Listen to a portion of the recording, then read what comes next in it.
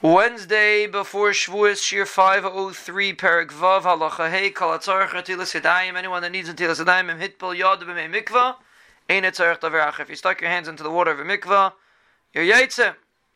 V'mitbilim b'mayim she'imem shir mikvah, if you put them into waters that don't have a shir mikvah, Ay mayim shuvim shebekarka, or mayim shuvim, which are not real mikvah, they were put in a kli, but they're in the ground.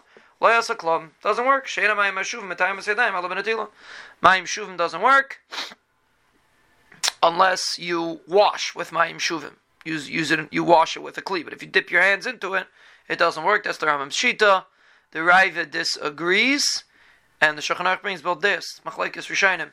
If you could be yaitza, if you stick your hands into mayim she'uvim in the karka.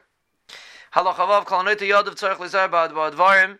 When a person washes his hands, he has to be careful for things. But mayim atzman, he didn't be careful about the water. Shlo yubsul netilas yadayim. They shouldn't be pasul for netilas yadayim. We'll see later what pasels water for netilas yadayim. Ubeshir, you have to have the shear. Should shehei ben revius l'chol shtei yadav. You need revius in both hands. Uvekli, you need the proper kli. Shua mayim shenait lamem bekli, has to be inside a kli. Uvenaitel shua mayim ba'am mikerech neisen. Has to come mikerech neisen.